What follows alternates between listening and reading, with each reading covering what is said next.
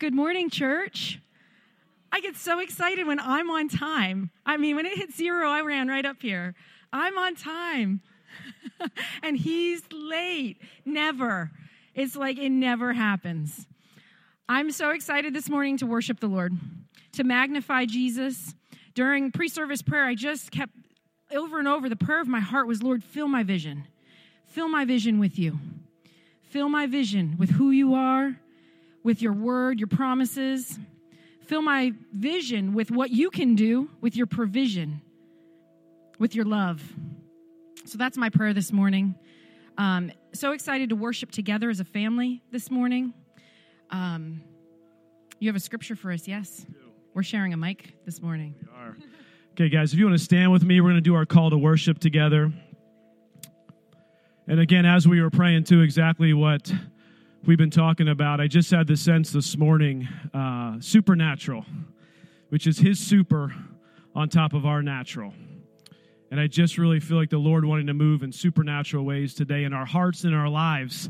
Not that we may or may not see a miraculous healing this morning right in front of our eyes, but his super on top of our natural is going to work in every one of our lives this morning. So we got a call to worship today. I actually am challenging you guys with 5 verses this morning. We're going to do together Psalm 100, verse 1 through verse 5. We're all going to say it together on the count of 3. 1, 2, 3. Make a joyful shout to the Lord, all you lands. Serve the Lord with gladness. Come before his presence with singing. Know that the Lord, he is God. It is he who has made us, and not we ourselves. For we are his people and the sheep of his pasture. Enter into his gates with thanksgiving, and into his courts with praise. Be thankful to him and bless his name. For the Lord is good.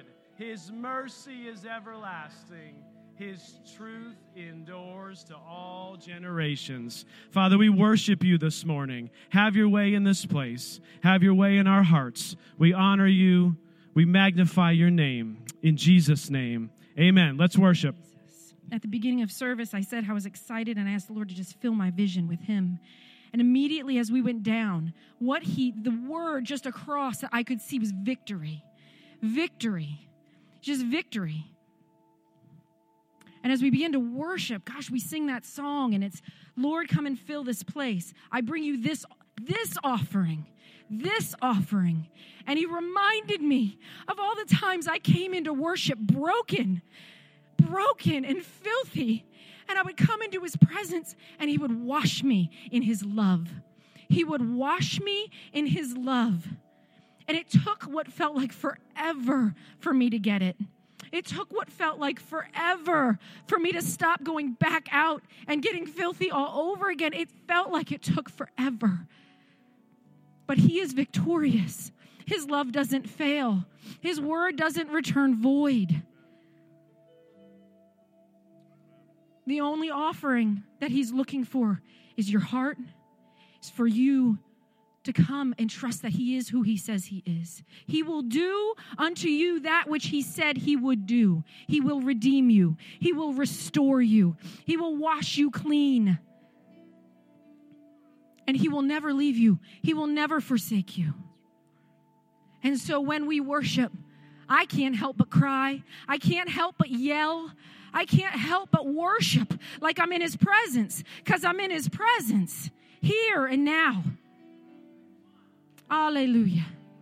And as we come to the table to receive the body and the blood of our Lord Jesus, I just partake of him. I want to eat his body. I want to drink his blood. I want him on the inside of me as much as I possibly can have. And that's the thing. It's 100%, baby. 100%. You don't get just a little bit of Jesus. You don't get just a little bit of Jesus. So as we come to the table this morning to take our elements, there's 2 tables up front this morning. There's not a table in the back. That's a little different. So y'all are going to have to come up our way this morning. It's 2 cups. And y'all, most of you know this. It's a double cup system. The crackers in the bottom cup and the juice is stacked on top. So you only have to take one thing. And you're going to hold on to those elements, and we're going to take them together this morning. Amen. Before we come up, as I was praying about communion this morning, the Lord had me read Isaiah 61 again. And Isaiah 61 talks about Jesus' coming and everything that he's done for us. And like you were saying, it's like this process. And everything that I read here, he's doing and working in your life. And that he paved the way for. And listen, I'll wait till you hear how this thing ends. We know how it ends, but this scripture is amazing. He has sent me to heal the brokenhearted. Brokenhearted today, come to the table. To proclaim liberty to the captives. You need freedom and liberty today? Come to the table. And the opening of the prison to those who are bound. Anybody bound today? Come to the table. To proclaim the acceptable year of the Lord. And the day of vengeance of our God. To do what? To comfort those who mourn. To console those who mourn in Zion. To give them beauty for ashes, the oil of joy for mourning, the garment of praise for the spirit of heaviness. Here's the great part.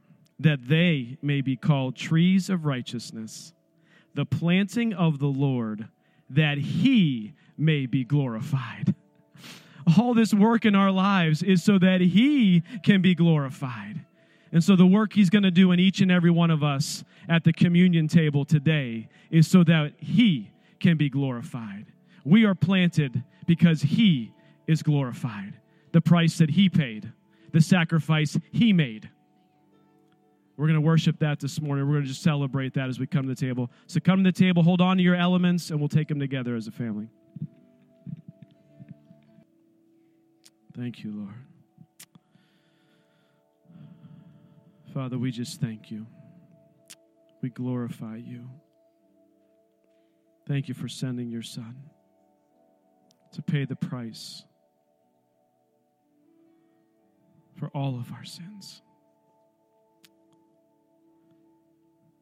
We thank you that everything that the cross represents, everything that was paid for on that cross, restoration, redemption, healing, all of it, we thank you for it. Thank you, Lord. Just take a moment this morning if there's anything in your heart that you need just to lay down before the Lord. Whatever it is, just lay it down now. Before we take communion, just lay it down now. A fear, a worry, a concern, a bondage, a sin, a challenge. Just put it before him this morning. Thank you, Lord. The Bible says, "For I received from the Lord that which I also delivered to you. The Lord Jesus, on the same night in which he was betrayed, took bread. When he had given thanks, he broke it, and he said, 'Take, eat. This is my body, which was broken for you. Do this in remembrance of me.'" Let us partake. In the same manner, he also took the cup after supper, saying, "This cup is the new covenant in my blood. This do as often as you drink it in remembrance of me. For as often as you eat this bread and drink this cup, you proclaim the Lord's death until he comes." Let us partake.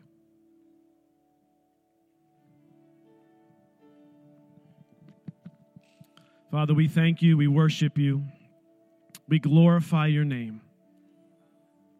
Father, as we continue to worship you here this morning, I just pray, as we said in the beginning, that our eyes are focused on you, that as you become bigger, everything else in our life becomes smaller.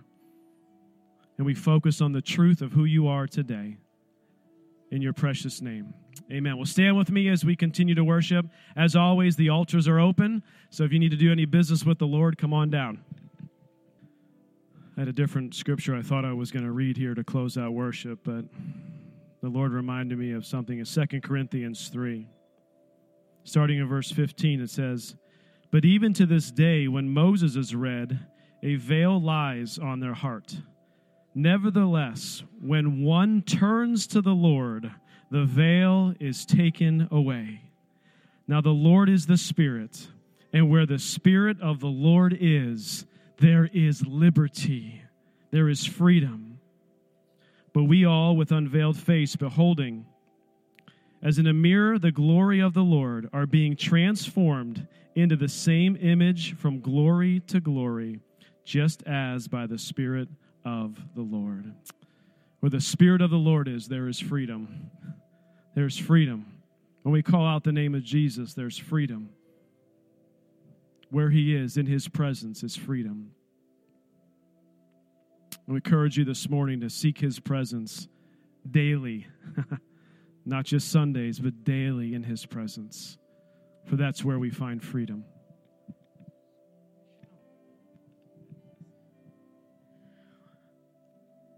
As we move into a greeting time, this is our time just to encourage one another, to love on each other. If you're a guest here, it's just our honor to have you in the house this morning, to worship together with you. On the backs of the seats, there's a connection card, and that's a place for prayer requests and praise reports, testimonies. If this is your first time, if you just want to there, if you're a guest and you have a child, we have some stuff over there for them just to help them enjoy the rest of the service. There's a place for them to take notes if they want to take notes. There's some books that they can borrow. And I think that's all. So let's just move into greeting time and love on one another, and then we'll come back together after a few minutes. Good morning, everyone. I just have one announcement to go over this morning.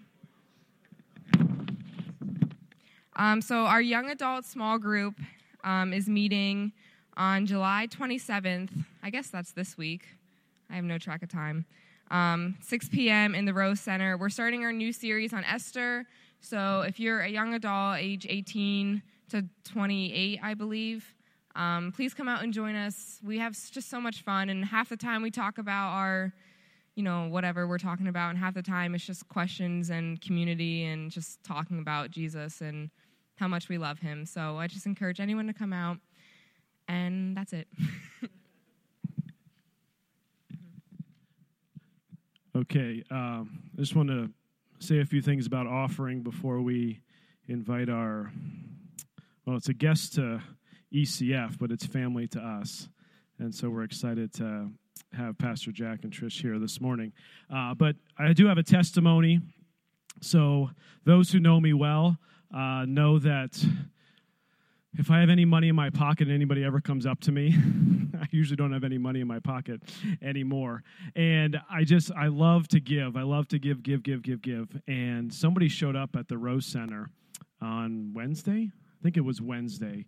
We were in a meeting outside, and just a guy showed up to the Rose Center, and he was just in need. He just was in need of, a blessing. He needed financial things. But I knew he was in need of something more, something better, something bigger, something completely life-changing. And so his name was Ricky. And I said, Ricky, my friend, I said, well, come inside to the Rose Center, which is our office building, for just a little bit. I just want to talk to you. I want to hear about your life, know about you a little bit more. And, of course, he didn't know it, but I was going to bless him anyway financially. And so I just got to talking to him. He was telling me a little bit about his life story. And I just began to talk to him about what Jesus meant to me and the relationship I have with God. And I could just see he's just looking at me. He's like, really? Is that possible? I said, oh, it's possible, my friend. In fact, it's so possible that it can happen now. You can have a relationship today with Jesus. And I just I gave him scriptures. I talked to him about Jesus, and I just looked right at him. I said, Ricky, do you want to receive Jesus today? He says, I do. And I just began to pray with him, and the countenance on this man's face gives me chills. The countenance on this man's face was changed in a moment. In a moment. When we said amen, I looked up, he's crying, and I looked at him, and a smile on his face. Actually, the ladies who we were meeting with saw it because they saw him going in. We were meeting about the women's group, and then they saw him going out, and his countenance was different. Yeah, Maureen was there. Countenance was different on the way out, and I gave him a devotional, and he was leaving town. He was going somewhere else. So pray for Ricky, okay? That God is moving, but God continues to move in his life. So, amen. Heaven is celebrating. heaven is celebrating. Amen. Okay, I've got a scripture for you guys before I forget, tonight, speaking of heaven celebrations, tonight, 4 p.m., right here, we are going to have a celebration service for Chris Kidder because she is celebrating. She has been celebrating for 2 weeks with Jesus in person, and she's having a blast. And we're going to come together as a church family tonight, 4 p.m. right here. Everyone is invited. I hope that all of you can attend. We are going to just worship. We're going to take communion again. We are going to just have some encouragement. We're going to share testimonies and stories about what Chris meant to us in our life because she was so impactful to probably nearly every single person in this room in some way, shape, or form, whether you knew it or not, because she has had a lot of influence over other people that maybe you didn't even realize. She's a wonderful woman of God. We're going to celebrate her tonight. And then immediately following the service, we're having a church family dinner. So if you forget as you walk out, you'll see the tables which will remind you. You're all invited for food and fellowship immediately following the service, and we're just going to hang out and have a church family gathering together tonight, okay? So that's 4 p.m. this evening. And one other thing, if you did not receive an email regarding that, that means I don't have your email. Because I try to send it out to everybody. So if before the end of service today you could fill out a connection card, even slip it in, there's that offering box in the back next to the door, just slip it in there or hand it to me. I want to make sure I have your email address. You may have already given it. I may have misplaced it. Sorry about that. But just give it to me again. If you didn't get the email, then give it to me again just to make sure we have all of our church family there. Okay, Matthew 6, verse 33. Talk about offering here. It says, but seek first. It's all about not worrying, not fretting, not being upset about things. It says, but seek first the kingdom of God and his righteousness, and all these things will be added to you. And you have to go back and say, what are all these things shall be added to you? What you shall eat, what you shall wear, where you shall live. And you can extrapolate to the job that you have or the job that's going to come, what's going to happen in your future, any way, shape, or form, stuff about your kids, stuff about your parents, all of it. Seek first his kingdom and his righteousness. And when we do that with our tithes and our offerings and our finances, but when we do that in every area of our life, all these things end up being added to us. Amen? What a glorious verse for us. Let's pray over our offering, then I'm going to introduce our speakers today. Heavenly Father, I just thank you, Lord, for every gift, every giver. Father, I thank you, Lord, that you just pay every bill and you take care of every need. And Lord, our goal is to seek first your kingdom and your righteousness. And we thank you that you are our provider, that you use jobs and you use other things in this world, but you truly are our provider. We thank you that you are that to us. In your precious name we pray. Amen. Amen. Okay, we want to introduce family to us at some point, for sure to be family to all of us here at ECF. So before we have Pastor Jack come up to share with us, I just want to tell you a tiny little story so that you understand the heart of the man that we love, that we've brought here to share with you. At ECF, this is ECF, at NC4, growing up, it was there was a spirit of freedom there. There was a spirit of celebration and worship. And there was one service when we were all dancing. People were just dancing up front. People would come up to dance. And I was dancing with Jack and Trish's daughter, Kristen, and probably a whole group of girls, and we're dancing. And we're dancing, in worship. We're teenagers. And one woman wasn't worshiping. She was paying attention to our dancing, apparently. And she came up behind me and Kristen, and she came between us, and she put her arm around each side of us, and she said, young ladies, I don't think it's right that you're shaking your butt in church. I don't think that that's appropriate, that you're shaking your tush in church. And we were just kind of taken back because we were worshiping. I mean, we weren't worshiping, like inappropriately. We were worshiping. We were dancing. And I sat down, worship ended, and I sat down. And at this point, just in my life, there were just shackles of legalism on me. I'm trying to figure out God. I'm trying to figure out what it even means to be loved at all, let alone loved by the creator of the universe. I'm trying to figure these things out. But I sit down, and I carry this kind of shame, like I must have been doing something wrong. And immediately after worship, Pastor Jack gets up, and he just addresses it right then and there. He said, I want to say something. I want to say something. If our young people are here, and if they're worshiping Jesus here with us, in this family, in this body, if they're worshiping, I would rather have them shaking their butt here in worship of the King than out there in the world. And I just sat there, and just the shame, someone in authority stood up for me. Someone in authority showed me what relationship is and thought the best of me. And it brought freedom. It ministered freedom. So as we introduce Pastor Jack, he's the real deal. He's a kingdom man. And he probably hates that I'm doing all this, but I don't care. I don't care. It's who he is. We want you guys to know who he is. He's just going to come up here and he's going to pour out into us, and I'm excited. So, here you go. Well, I don't think I can do better than that. That's it. Come on up. We love you.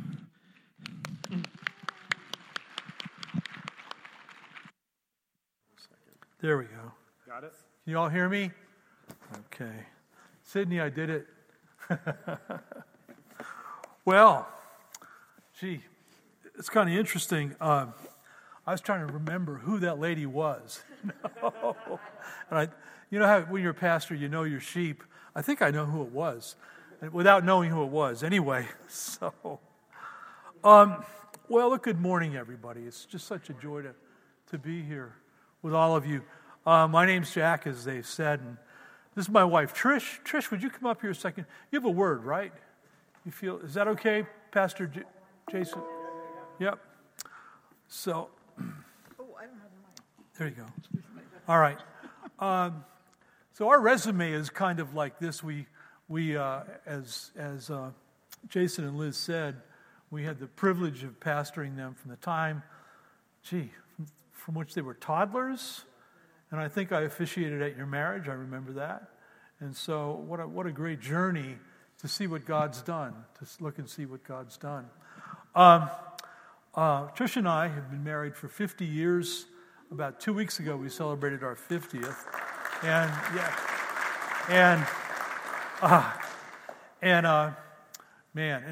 of course it was all my doing, right? So we've been in ministry for over 40 years. And we have 4 married kids who have long flown the nest, and we have 12 grandchildren. And almost all of them have a relationship with the Lord to varying degrees as kids go. And more than seminary, more than all the rest of it, the ministry, that's probably I'm too close to you. The idea of family and ministry tells more about people's lives than all the degrees and all of the other kinds of things. So, here we are. Our real claim to fame is that we were able to pastor these guys. And before I was able to come into the pulpit, they said, don't tell any embarrassing stories about us. And then Liz tells us a story right away about shaking butts. Really? It's like that kind of thing. Trish, you have a word? Hello. Oh, yep, it's on. When we were back in the prayer, my husband asked me last night, I'm going to call you up and if you have a word for the church. And I said, well, don't have anything. So then when we were in prayer this morning, I got a very, very short word. But I am going to start out with stories. Very, very nice stories. Because it goes along with the word and who your pastors are. So, yes, we were the pastors that Pastor Liz and Pastor Jason were under. And as they were growing up, let's be honest, Jason was the quiet one and Liz was the fun one. I don't know if you can see that or not, but Jason was the quiet one, Liz was the fun one. All of a sudden I hear Jason and Liz are dating. I'm going, what? What? It's never, how there's 2 people that you would think would never be put together? That's what I was thinking. Wow, they're dating. Then all of a sudden the surprise is not only that they're dating, the surprise is that, wow, they're getting married. And then the surprise is they're leaving and they're going to Erie, which their hearts are here. Okay, then it's Liz, Pastor Liz, has 8 children. 8 children, nothing ever would have thought of. And so what I wanted to say is I felt like the word when I was in the back is be prepared for the surprises of God. Expect the unexpected. This is a couple that right along the way has surprised me, and I feel like because they run on their knees, they listen to the heartbeat of God, that there are surprises around the corner. So don't be surprised. Be prepared for the surprise, the shifts, the change, the angles that God might move in this congregation because their hearts are leaning into God. And I feel like there's something on them. It's like in their lives, it's been surprise after surprise. At least to me, it was like, wow. Oh, wow. And now they're in Erie, and I feel they are so bound in their hearts to this church and this place that God is going to move, and he's going to surprise and delight people. Amen. You don't need this. Very good. Wow. Well, Pastor Jason wanted me to talk to you a little bit about the network of churches that NC4 belongs to and that a pile of other churches belong to and kind of what it is and so forth. And I'm going to try and do that in 2 or 3 minutes, which means this. It means I'll probably provoke more questions in you than I will give you answers. But I want to be obedient to what you'd asked me to do. So a number of years ago, I'm going to say 40 years ago, instead of denominations, different networks of churches, apostolic networks of churches, began to crop up. Some of the more famous ones were the Vineyard and Sovereign Grace, and you probably heard some of the Rhema, some of the different, and you guys have been involved with Rhema for years. They're all great networks, all have a little bit of a different distinctives. They all have a little bit of different ways of doing things. But the point is the idea that whereas we believe in the network that I function in is called One Focus and is based in Virginia Beach. Our flagship church is right across from Regent University. And the apostolic leader's name is Dan Backens. And I'm on the apostolic team with him, along with a guy by the name of Merle Shank, who's from Harrisonburg, Virginia. But with all of these networks, the underlying principle is this, is that whereas we, unlike denominations, we agree that every church should be, in some sense, independent. In other words, every church needs to have its own governance, and the governance of that church stops with that church. Are you following me here? That's really important. We believe that. But we also believe that no church should ever be alone. And so, and as a matter of fact, we believe that Paul, Peter, James, when they were writing to churches, were acknowledging the fact that though we can't be with you, you're not alone. Paul writes to the church at Rome and says, look, I've not been there, but you need to know I'm an apostle and you are not alone. And let me tell you about the things you're facing. When Paul writes to the church at Corinth, he says, look, you have many teachers, and there's all kinds of division and nonsense going on at Corinth, and to which the first Corinthian letter was written. Paul says, you've got all these problems and so forth, but you need to know this: you have not many fathers. And so, and Paul wasn't saying he was the only father, but he says he was a father to that church because he planted that church. And the examples go on and on and on through the Catholic epistles, through John, James, Peter, and so forth. So this thing called One Focus is a partnering of churches whose our mission is to advance life-giving churches throughout the world, But watch this, with humility and with grace. That's the way we want to do this thing. So the One Focus Network is a partnering group of churches that plants churches. We like to help healthy churches grow. We like to revitalize declining churches and develop pastors and leaders. You know there are churches dying all over the nation right now?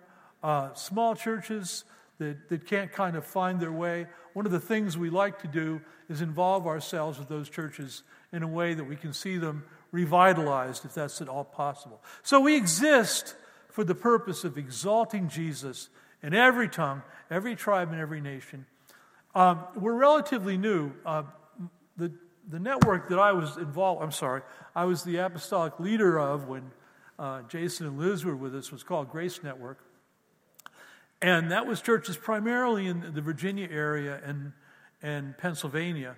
But we shut down that network, if you will, if that's possible. Not really. What we did is we transitioned it and joined with another network called New Life in Virginia Beach. And we formed this new network called One Focus in 2017. Since then, we've been involved in planting churches in West Africa, in Haiti, and then COVID hit. Well, you know, it kind of like put everything on hold, but it's been a great journey. One Focus has relationships with other similar networks.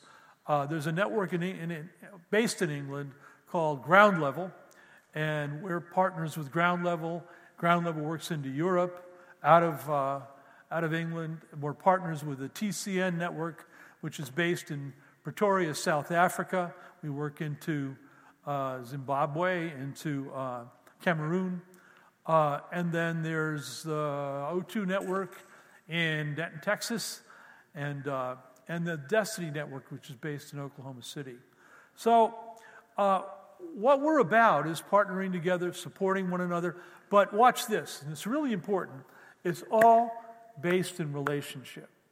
So whereas denominations have sought in the past, and please, if you have a heart for a denomination, I'm not taking a shot here. We're just kind of seeing life a little differently. So whereas denominations tend to want their churches to relate to a formal structure and a hierarchy, in One Focus, we like to believe that the Holy Spirit's going to forge relationships. And as the Holy Spirit forges those relationships with one another, the Holy Spirit will also show us how to structure them. So there is always an institutional dimension to this, but that's not what we're after. We're after relationship.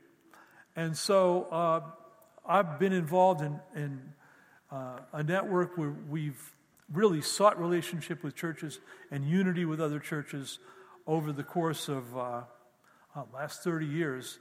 And I'll tell you what, I've been in ministry for 40 years as of this coming April. Full-time ministry.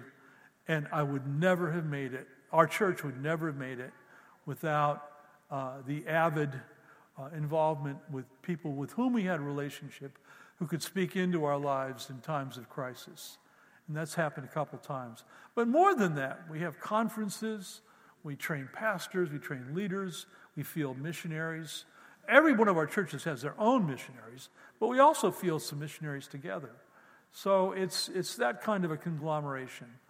And I know I'm raising all kinds of questions, and I'll just point you over to these guys after I leave, and they can answer. And hopefully, I'll be back sometime. I want to just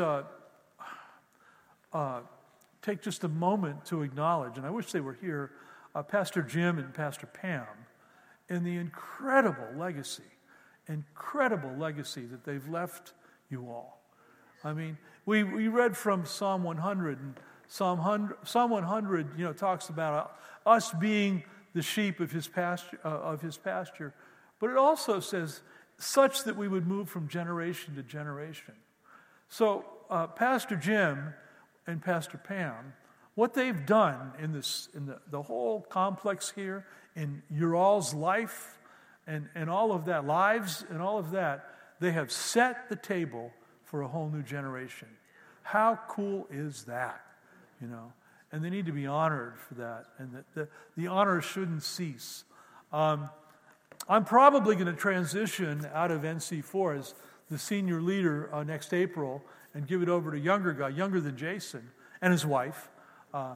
And so I know what it's like to feel like I've done this. I've got to take my hands off the baby and let another generation move forward.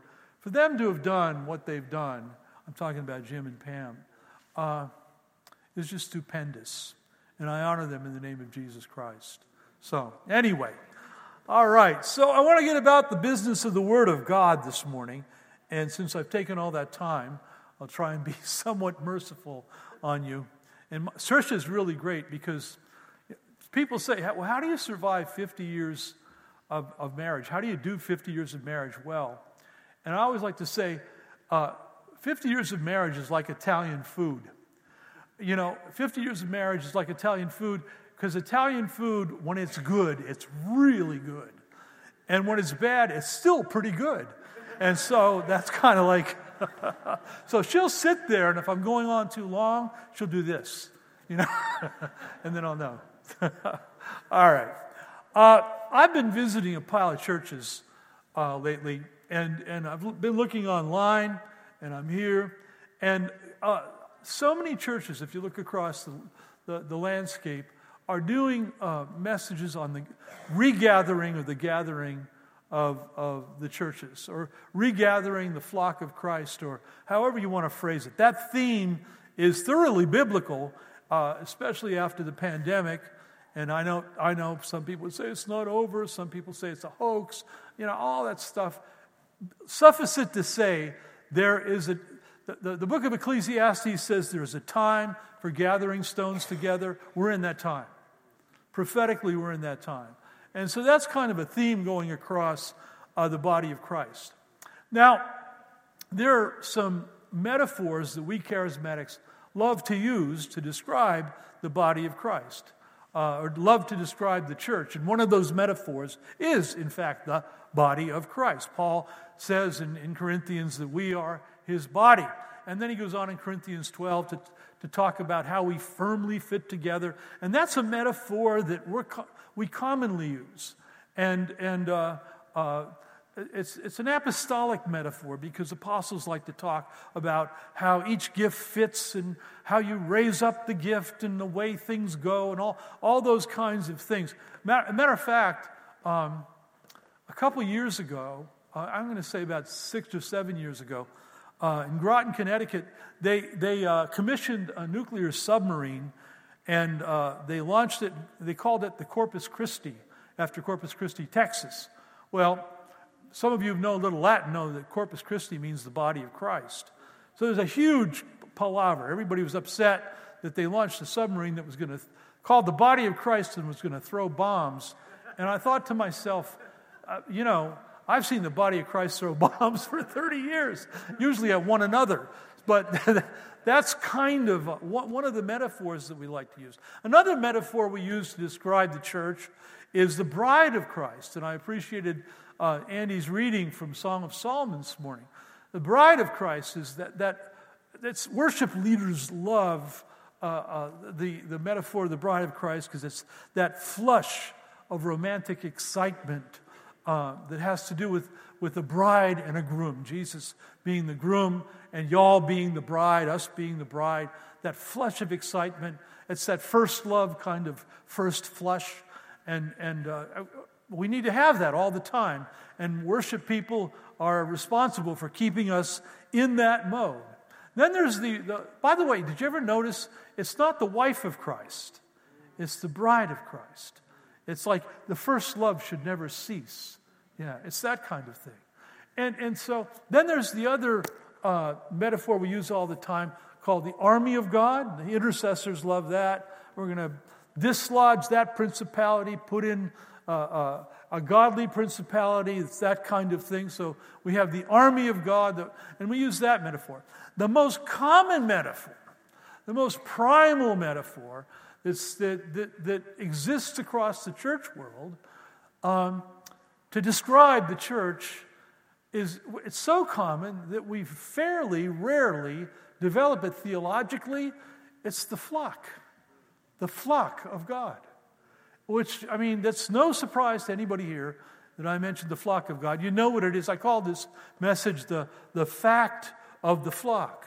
And when the idea emerges in the Scripture about the flock of God, the theme is usually the protection. The sheep are protected by the Good Shepherd. So my theme this morning is protection. Protection by God, as well as the ways in which God uses all of us to protect one another. Do you realize the people sitting next to you are your protection? And so in order to talk about that, I want to focus on one of the more common scriptures that we've referred to, and unpack it a little bit, because we don't look at it a lot. And I want us to look at this popular scripture in the New Testament. I'm in John chapter 10, beginning in verse 14. And I'm going to read it, and then I'll do a little running commentary, if you don't mind. And this, I want to give you a context, because we miss this sometimes. This is Jesus speaking to his disciples, and his disciples are all schooled in the scriptures. And they realize, they know, they're very aware that in the Psalms and the prophets, and in the Psalms and the prophets, in Isaiah, Ezekiel especially, God refers to himself as the Good Shepherd, and God refers to us all, the people of God, as the flock of God. So that's an important context, because Jesus gets in trouble for what Jesus is going to say. All right?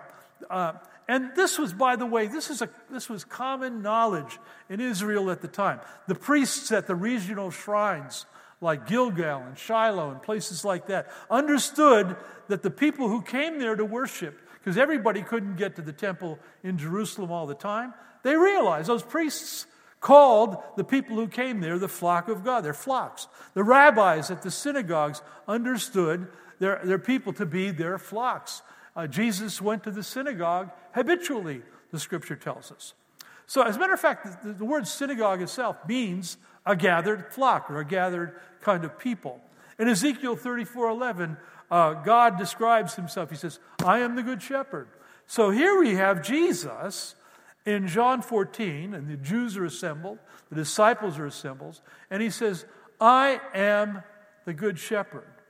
Now, that's interesting, because he's identifying very consciously and recognizably to the people who are listening, he's identifying himself as divine, as God. He says, I am the good shepherd.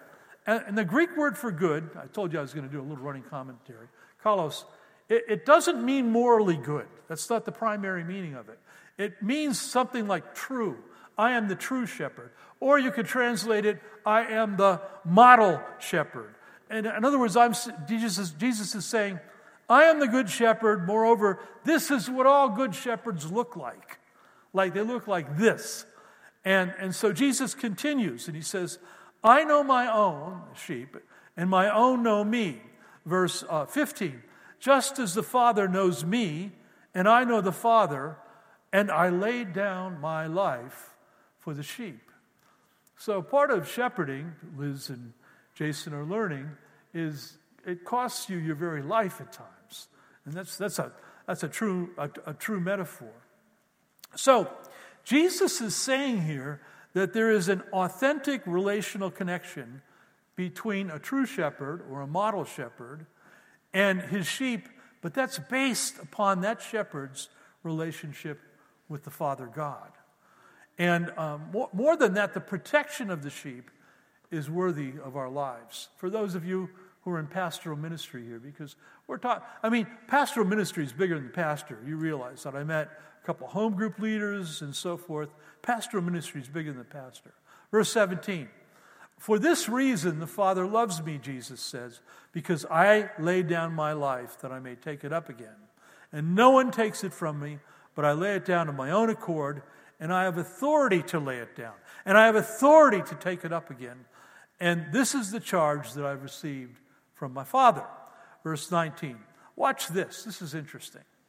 There was then a division among the Jews because of these words. And many of them said, watch this. He has a demon. Huh? He has a demon. And others said, he's insane. Why listen to him?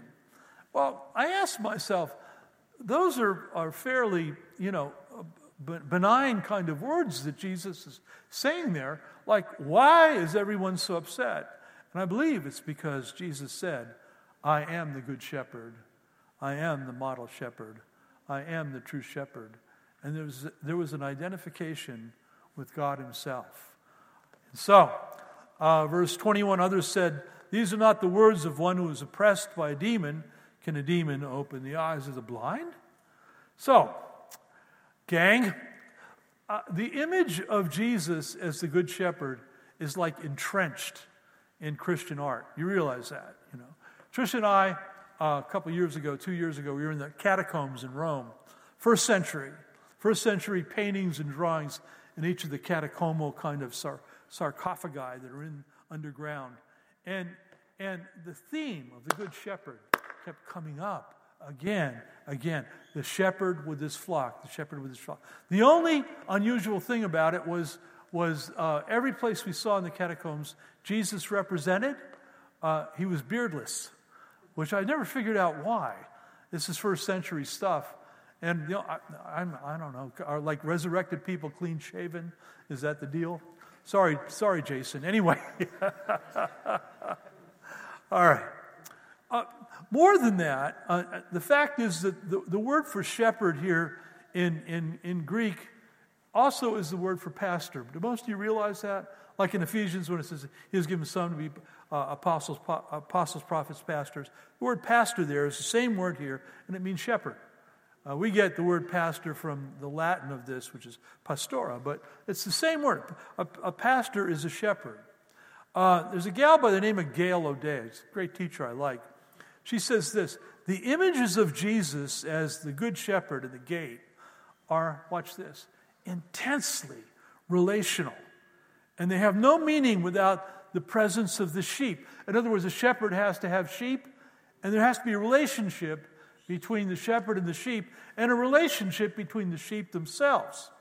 And the identity of a community, like this community, is determined by the shepherd's relationship to God and to the community, and then their relationship to one another. So what does that mean? Well, this is going to seem obvious, but track with me on this. An individual sheep does not a shepherd make. In other words, a flock defines the fact of whether or not there's a shepherd. I'm kind of like attracted to shepherds. And I've watched shepherds in Africa, North Africa, Middle East, Europe, Asia, and usually in the developing world, they're 14-year-old kids, but not so much in the non-developing world. And here's the deal. I have never seen a shepherd with one sheep. Are you there? And this is where I'm getting to the point of this message. Here's a takeaway that should be obvious to us as Christians, but watch this. It's really not to many.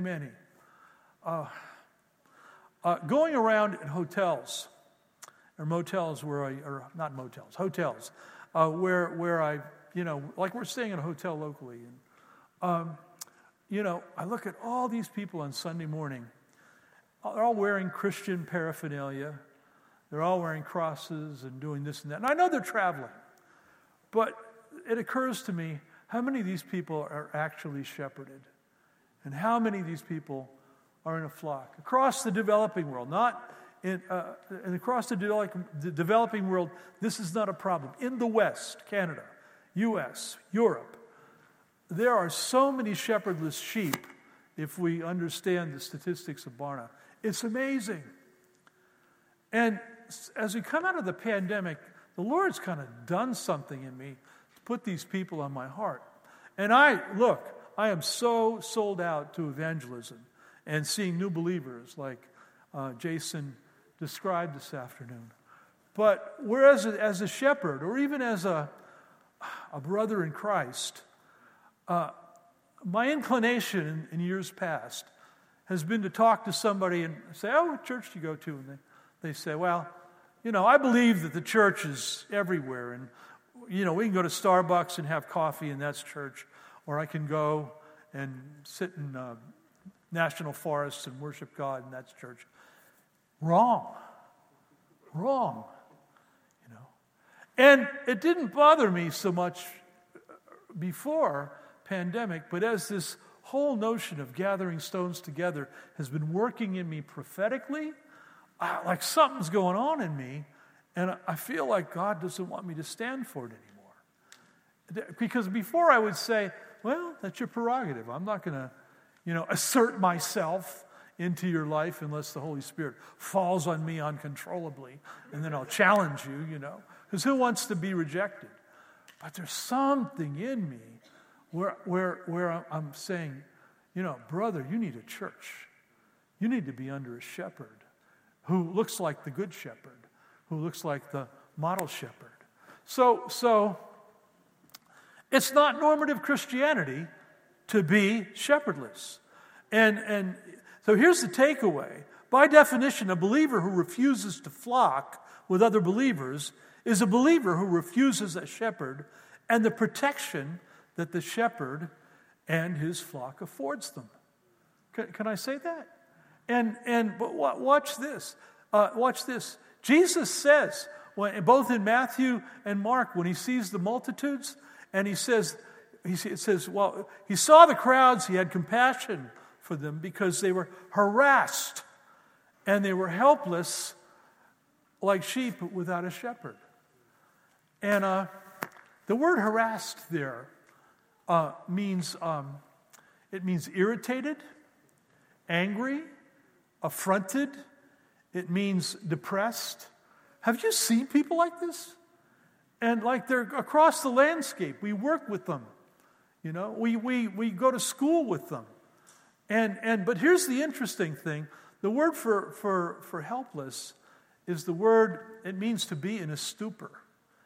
In other words, they don't know what they don't know. And suddenly I'm seeing Jesus was filled for compassion with these people. He saw them, and they had measures of faith and measures of belief, but they were sheep without a shepherd. So I'm recommissioning our churches and saying, we got to get these guys. Well, I don't know how we do it. One of the things, the easiest thing we can do is begin to pray for who God's given us, right? Whether it's somebody at work, somebody at school, somebody in the neighborhood, somebody, and don't settle for their helplessness. Don't make peace with their stupor that they're walking in, and begin to pray avidly. But then, when the Holy Spirit says move, and gather them into the fold. Yeah? It's an interesting thing. All right, we'll move on from there. What time do I finish? No, don't say whenever. You don't ever say that to a preacher. Okay, good. All right. So, look, a flock is a gathered group of sheep under a shepherd's umbrella of protection. Now, we all know that the nature of the protections that shepherds afford are nurture. We want to see sheep are fed. Okay. Identity. We want to know that sheep know to which shepherd they belong and to which flock they belong. Protection from being devoured by enemies. But biblically, in both the Old and the New Testament, the greatest danger to the flock is that the flock would be scattered. And I had to repent to God from the notion that if a sheep wants to scatter, even if they want to hide, even if they don't want to be found, as a shepherd, it's my job to see that they don't scatter to the best of my ability. It means I've got to get over my lethargy, my ambivalence about this thing. So this is partially a confession, yeah, but it's also something to stir us up to understand we're in a prophetic season where God is gathering stones together.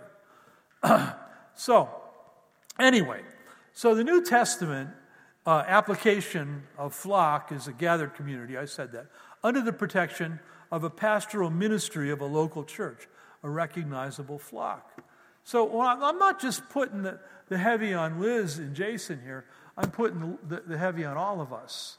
to begin to get a burden for this kind of thing. We have family members who are in this troop, And so, okay, all right. I want to take just a few moments, and we'll finish well in time. I want to take a few moments to consider 5 protections afforded the church that we normally don't call to mind, other than the ones that I just described to you. Okay, and isn't this interesting? It's the Holy Ghost. They all begin with a D. How's that? All right. The first is protection from doubt. And this has to do with people who have a tendency to scatter. But the flock affords us protection from doubt. Our enemy's first line of attack occurs when we begin to question the reliability of the Word of God. Yeah? If a church gathers around the centrality of the Word, which you did this morning and do, and ministers His Word at every gathering in some form, okay, the mere fact of that is a plumb line that stabilizes us into truth. And people who are absent from that no longer have that plumb line. No matter how spiritual they appear, and no matter how independently spiritual they seem to claim themselves to be. John 1:1 says, the Word dwells among us. It's that kind of thing. I was with one of my daughters just recently and in Tennessee, and she's an avid member of a good church and so forth. But this kid has always been drawn to the marginalized. I mean, even when she was like 11 years old, if someone was marginalized, she was drawn to them. There was something in her heart. It's a ministry and it's a gift. And she's struggling with this whole issue of heterosexual monogamy, which is a big, hot-button issue. And she said, you got to work me through this, Dad. I need to see where we're going in Scripture on this. And I'm working her through the Scriptures, the traditional one. Wouldn't surprise most people here. And she said, at one point she said, but how do I know that's not just your interpretation? Well, I said, hon, look, if what you're implying is that anybody can interpret the Bible any way that they want to, you need to know that a Bible that can mean anything means absolutely nothing. Are you there? And she said, oh. I said, yeah. I said, now, you're made to feel as an evangelical that our church's position on heterosexual monogamy, our position means that we're these crazy, flaky people who are out there.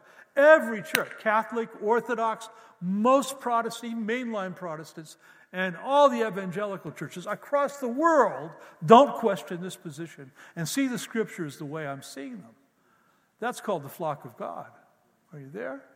In other words, there's a tremendous stability in that, despite the fact that the media and the meritocracy would like to make us all think otherwise, like we're nutcases. Or am I the only one who sees that? Yeah? Right?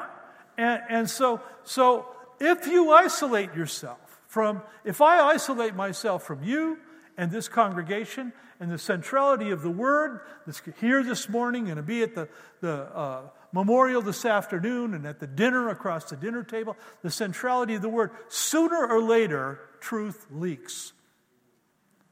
Sooner or later, the church looks bad. Sooner or later, we can be made to look tarnished. Are you there? So one of the things we do by flocking and drawing other people into our flock is this idea, protection from doubt. Second is protection from deception.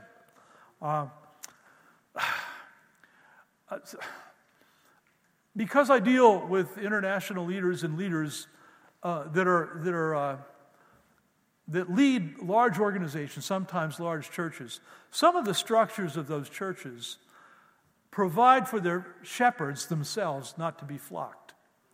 What am I saying? There's no one within the local arena who can challenge the moral behavior or even the attitudes of the local shepherd. And no shepherd wants somebody in their congregation walking around with a clipboard. That's not what I'm talking about.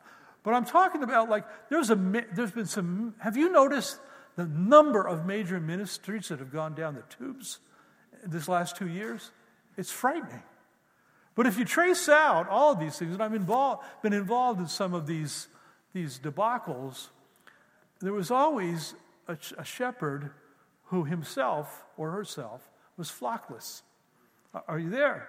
Disengaged from any sense of fellowship, koinonia, community that could challenge him. So we have a major international leader that I love, and has written so many good things and godly things, who ends up falling into immorality. But watch this. I mean, he bought massage parlors, and under the rubric that they were therapeutic, right? And I just think, is it just me? Because where I pastor, if I bought a massage parlor, I can't know, apart from the fact that Tricia would relieve me of a few body parts, I can't tell you how many people would say, "What are you doing, Jack? Is your head screwed on straight here?" You know, that kind of thing. So we need to, in the churches, to beware of individuals or shepherds or anybody, whether it's a sheep or a shepherd, who can't be addressed as a member of a flock, even shepherds themselves. Oh boy. Here's a thought. Follow me here. Track with me here.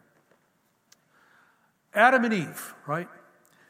So Eve eats the fruit, but the scripture clearly says in Genesis 3 that Adam was with her as she offered it to him. So when Eve took the fruit and ate of it under the temptation of the enemy, Adam had refused to flock with her. He had refused the commission to act as her husband and as her oversight, and watched her sin, and then participated in the sin himself. And only then, that's when the fall occurred. Are you there? And this is really interesting, because it goes to the idea of the flocks and marriage and stuff like that. A number of years back, like when I was earlier in ministry, there was a gal she was in the prophetic side of things, who was, demanding an awful lot of my attention. I mean, making appointments after appointments to meet with me and this and that. And Trish was saying, "Hey, this has to stop." And I'm saying to myself, okay, I'm young, but I'm trying to work this out. It seemed as if when she came, she was asking for legitimate care. And I knew my own heart, and Tricia knew my heart. There was no soul tie.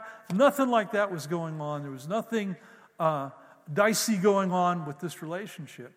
And so I was trying to figure out why I should say no when that wasn't present. And I was working this through, and Trish was praying, and she received something from the Lord and came to me. She says, "Here's the deal. Here's the deal, Grub." She calls me Grubby. God calls me Grubby too. But anyway, so she says, "Here's the deal. I know there's nothing in your heart here that's unseemly." All right? So I get that. She said this, "But I sense in the Spirit when you two are together, she's receiving something from you that belongs to me." I went, whew. Okay. I don't know what that means, but I get it. And it stopped.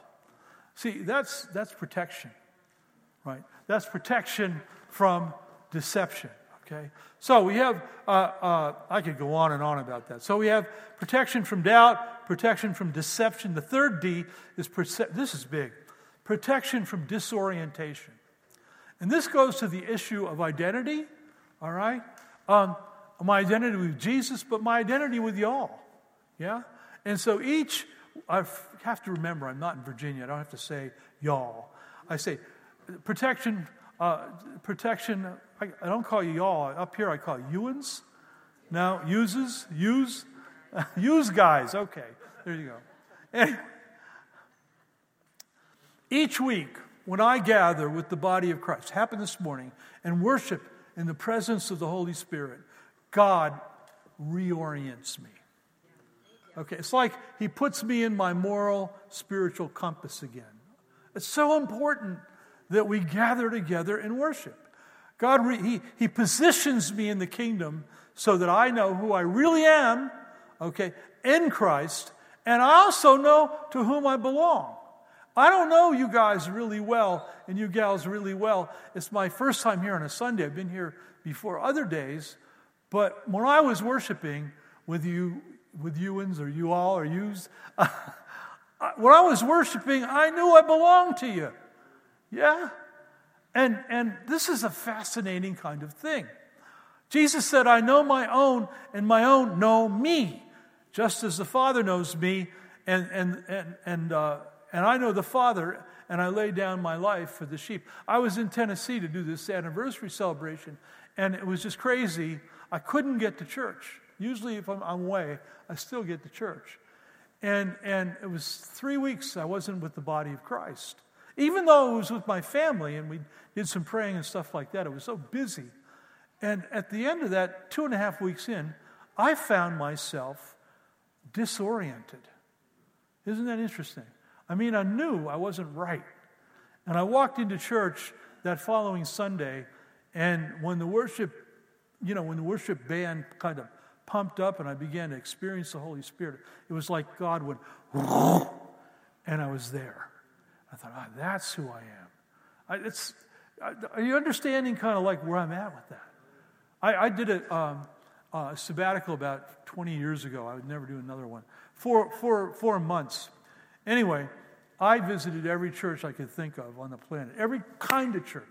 Micro churches, Catholic churches, Orthodox churches, mainline evangelical churches, Moravian churches, whatever it was.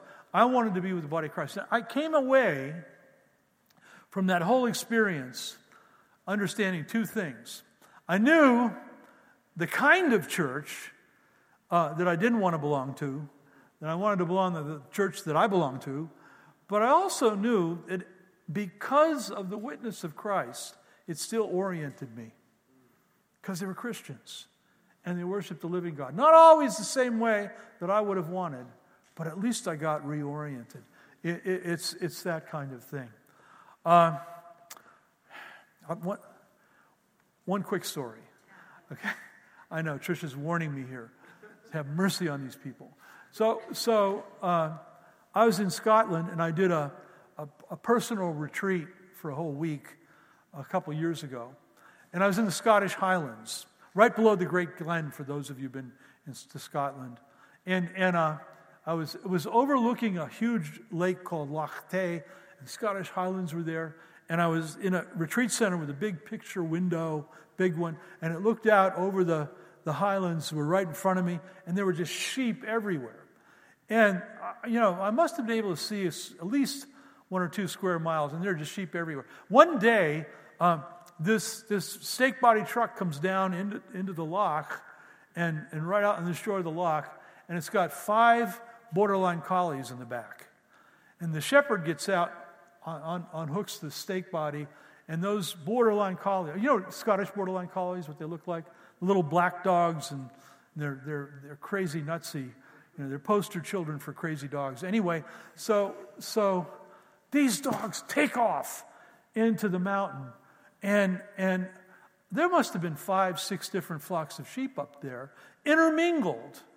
And those dogs, he controlled them with whistles, and those dogs went and ferreted out every sheep that belonged to that flock and brought them down to the shepherd so that they could begin to be fleeced.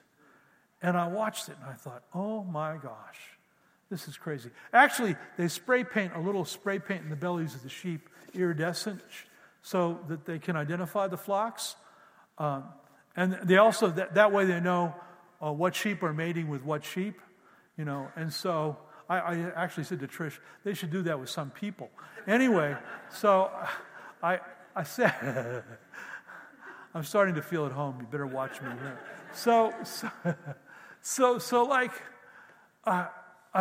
It was something to behold because they knew their shepherd and they knew the sheep that belonged to them. The sheep knew each other's sheep, even though there were other sheep there.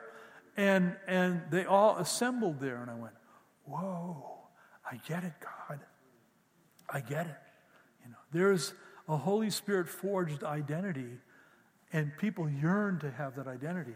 All right, I've got to hurry along here. Protection from disorientation, protection from division. See, sin all through Scripture is a consequence of isolation. Isn't it interesting that this is so counterintuitive. Jesus is going to go to the cross, all right? Judas is out there betraying him. He knows that the rest of them are going to abandon him. And now they're sleeping, and he's sweating blood. And you would think that he would be sitting there saying, wake these guys up, God. Help them. Father, I bind the enemy in your name, Father Yahweh. I bind the enemy. I want to see the enemy ultimately defeated by what you're going to put me through. And all that kind of prayer warrior stuff ain't going on. You know what he says? He says, look, if it's possible, deliver me from this cup. But your will be done. But then he says this, I pray for them that they would be one as you and I are one. Whew. I mean, that was the burden as he was going to be crucified. I pray, and he says, I pray for them for those to whom you give them, or who are given to them. And that's us. And he says, will you make them one as you and I are one, Father? He was praying for the unity of the church. I mean, he went to the cross praying for the unity of the church. But then he prays this way. He says, make them one so that the world may know that you sent me and I send them. What that means is, I always talk to people about the body of Christ in unity. And they say, well, there's a mystical unity. The world doesn't see mystical. They have to see us together. They got to go into that dinner tonight and say, wow, this is a community that loves one another and loves Jesus. They got to get that. And that was what Jesus prayed for at the cross. So protection from division, and lastly, and this is subtle, protection from diversion.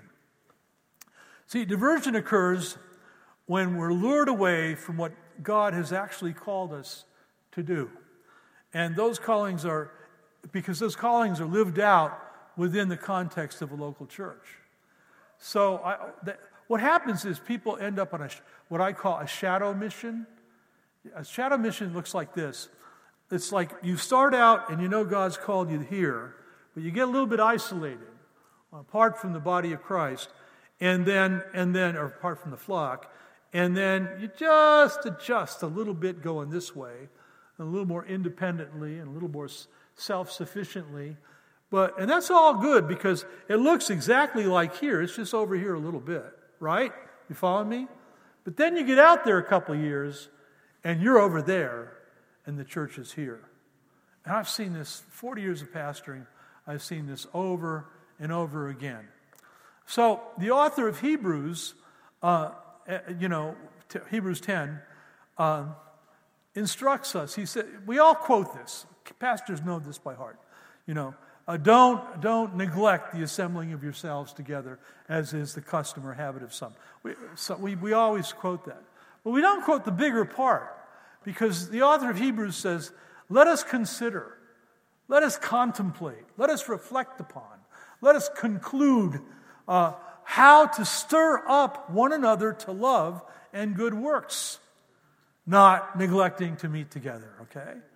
As is the habit of some. But rather, doing that, encouraging one another, and all the more as you see the day drawing near. Now, the day is the day of the Lord. I get that, but I'm pretty sure I'm not going to see the day of the Lord.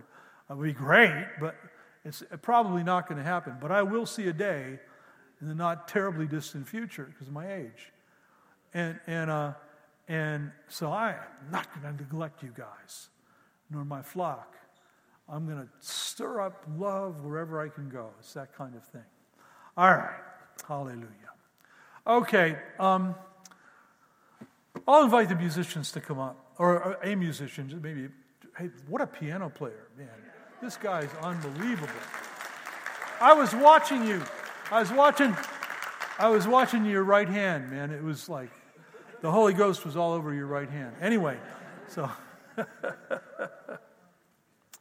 All right, here's what I'd like to do. If you could take out or turn on your Bibles and everybody stand up. I want to pray a prayer of blessing on the church. I think I have a bit of a prophetic word. But I want to close with us together reciting the 23rd Psalm. Is that okay? So if you can go to the King James or the ESV in your Bibles, if you have that, or if probably a lot of you have it memorized, we'll say it together. As my brother plays the piano with feeling. All right. Before I do that, I want to pray a blessing on an apostolic blessing on this church. I want to pray a prayer of thanksgiving.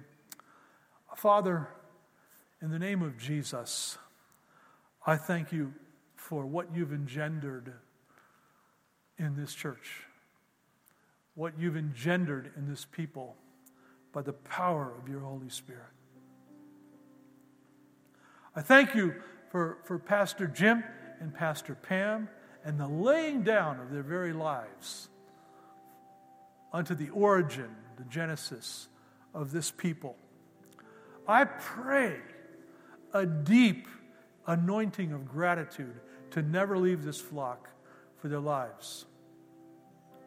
And as you bring Jason and Liz into their own and the rest of the leaders here, I pray that there would never cease to be a deep sense of gratitude for their lives.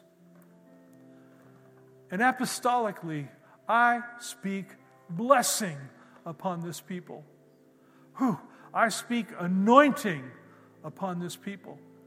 I speak grace upon this people. And I speak success upon this church. And whatever strategy, Lord, that you give them to do, whatever tactic you give them to unfold, I speak success to it. I speak supernatural happenings to come upon them, to surprise them, to influence them, so that they never turn asunder, nor do they tire. I pray for an ongoing renewal in the name of Jesus Christ. And I thank you for this flock and these sheep. Amen and amen. And I hear the Lord saying that He's going to be delivering this church into a new season of power relative to other churches in the area. That there's going to come upon Erie Christian Fellowship an anointing that is going to draw churches who have compartmentalized themselves. I keep getting the word compartments. There's a spirit of compartmentalization on the churches in this area. And God says, I'm going to draw them to the anointing of power that is here. And you won't be bigger than they are, God says. You won't be better than they are, but you're going to be anointed with a soul-piercing sense of the value of the unity of the church and the value of the flock. And other churches are going to become jealous of it and want in on that anointing. God says it's going to be a graceful day for the region when that begins to be enacted. But God says, it's in my hands and I will accomplish it, says the Lord. Hallelujah. Okie dokie. Let's close by reading the 23rd Psalm together, or reciting it for those of you who can. And we'll do it slowly so everybody can be on track. So, the Lord is my shepherd. I shall not want. He makes me lie down in green pastures. He leads me beside the still waters. He restores my soul.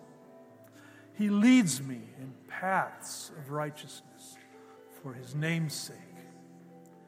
Even though I walk through the valley of the shadow of death, I will fear no evil, for you are with me.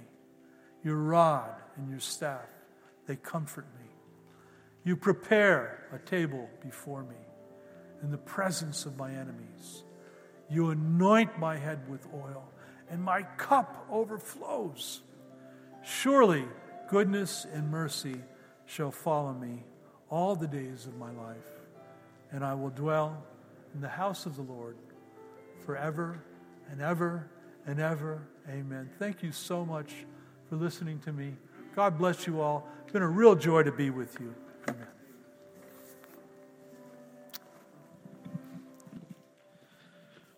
Well, church, wow, that was a blessing. Try not to cry too much. But I will, because I do. I just want to remind everybody tonight, 4 p.m., come and gather. Stay and eat. Let's celebrate together God's goodness, His faithfulness. I just want to read this benediction over you as we leave. Romans 15. Now may the God of patience and comfort grant you to be like-minded toward one another, according to Christ Jesus, that you may with one mind and one mouth glorify the God and Father of our Lord Jesus Christ. Amen and amen. You are dismissed. I'll see you tonight.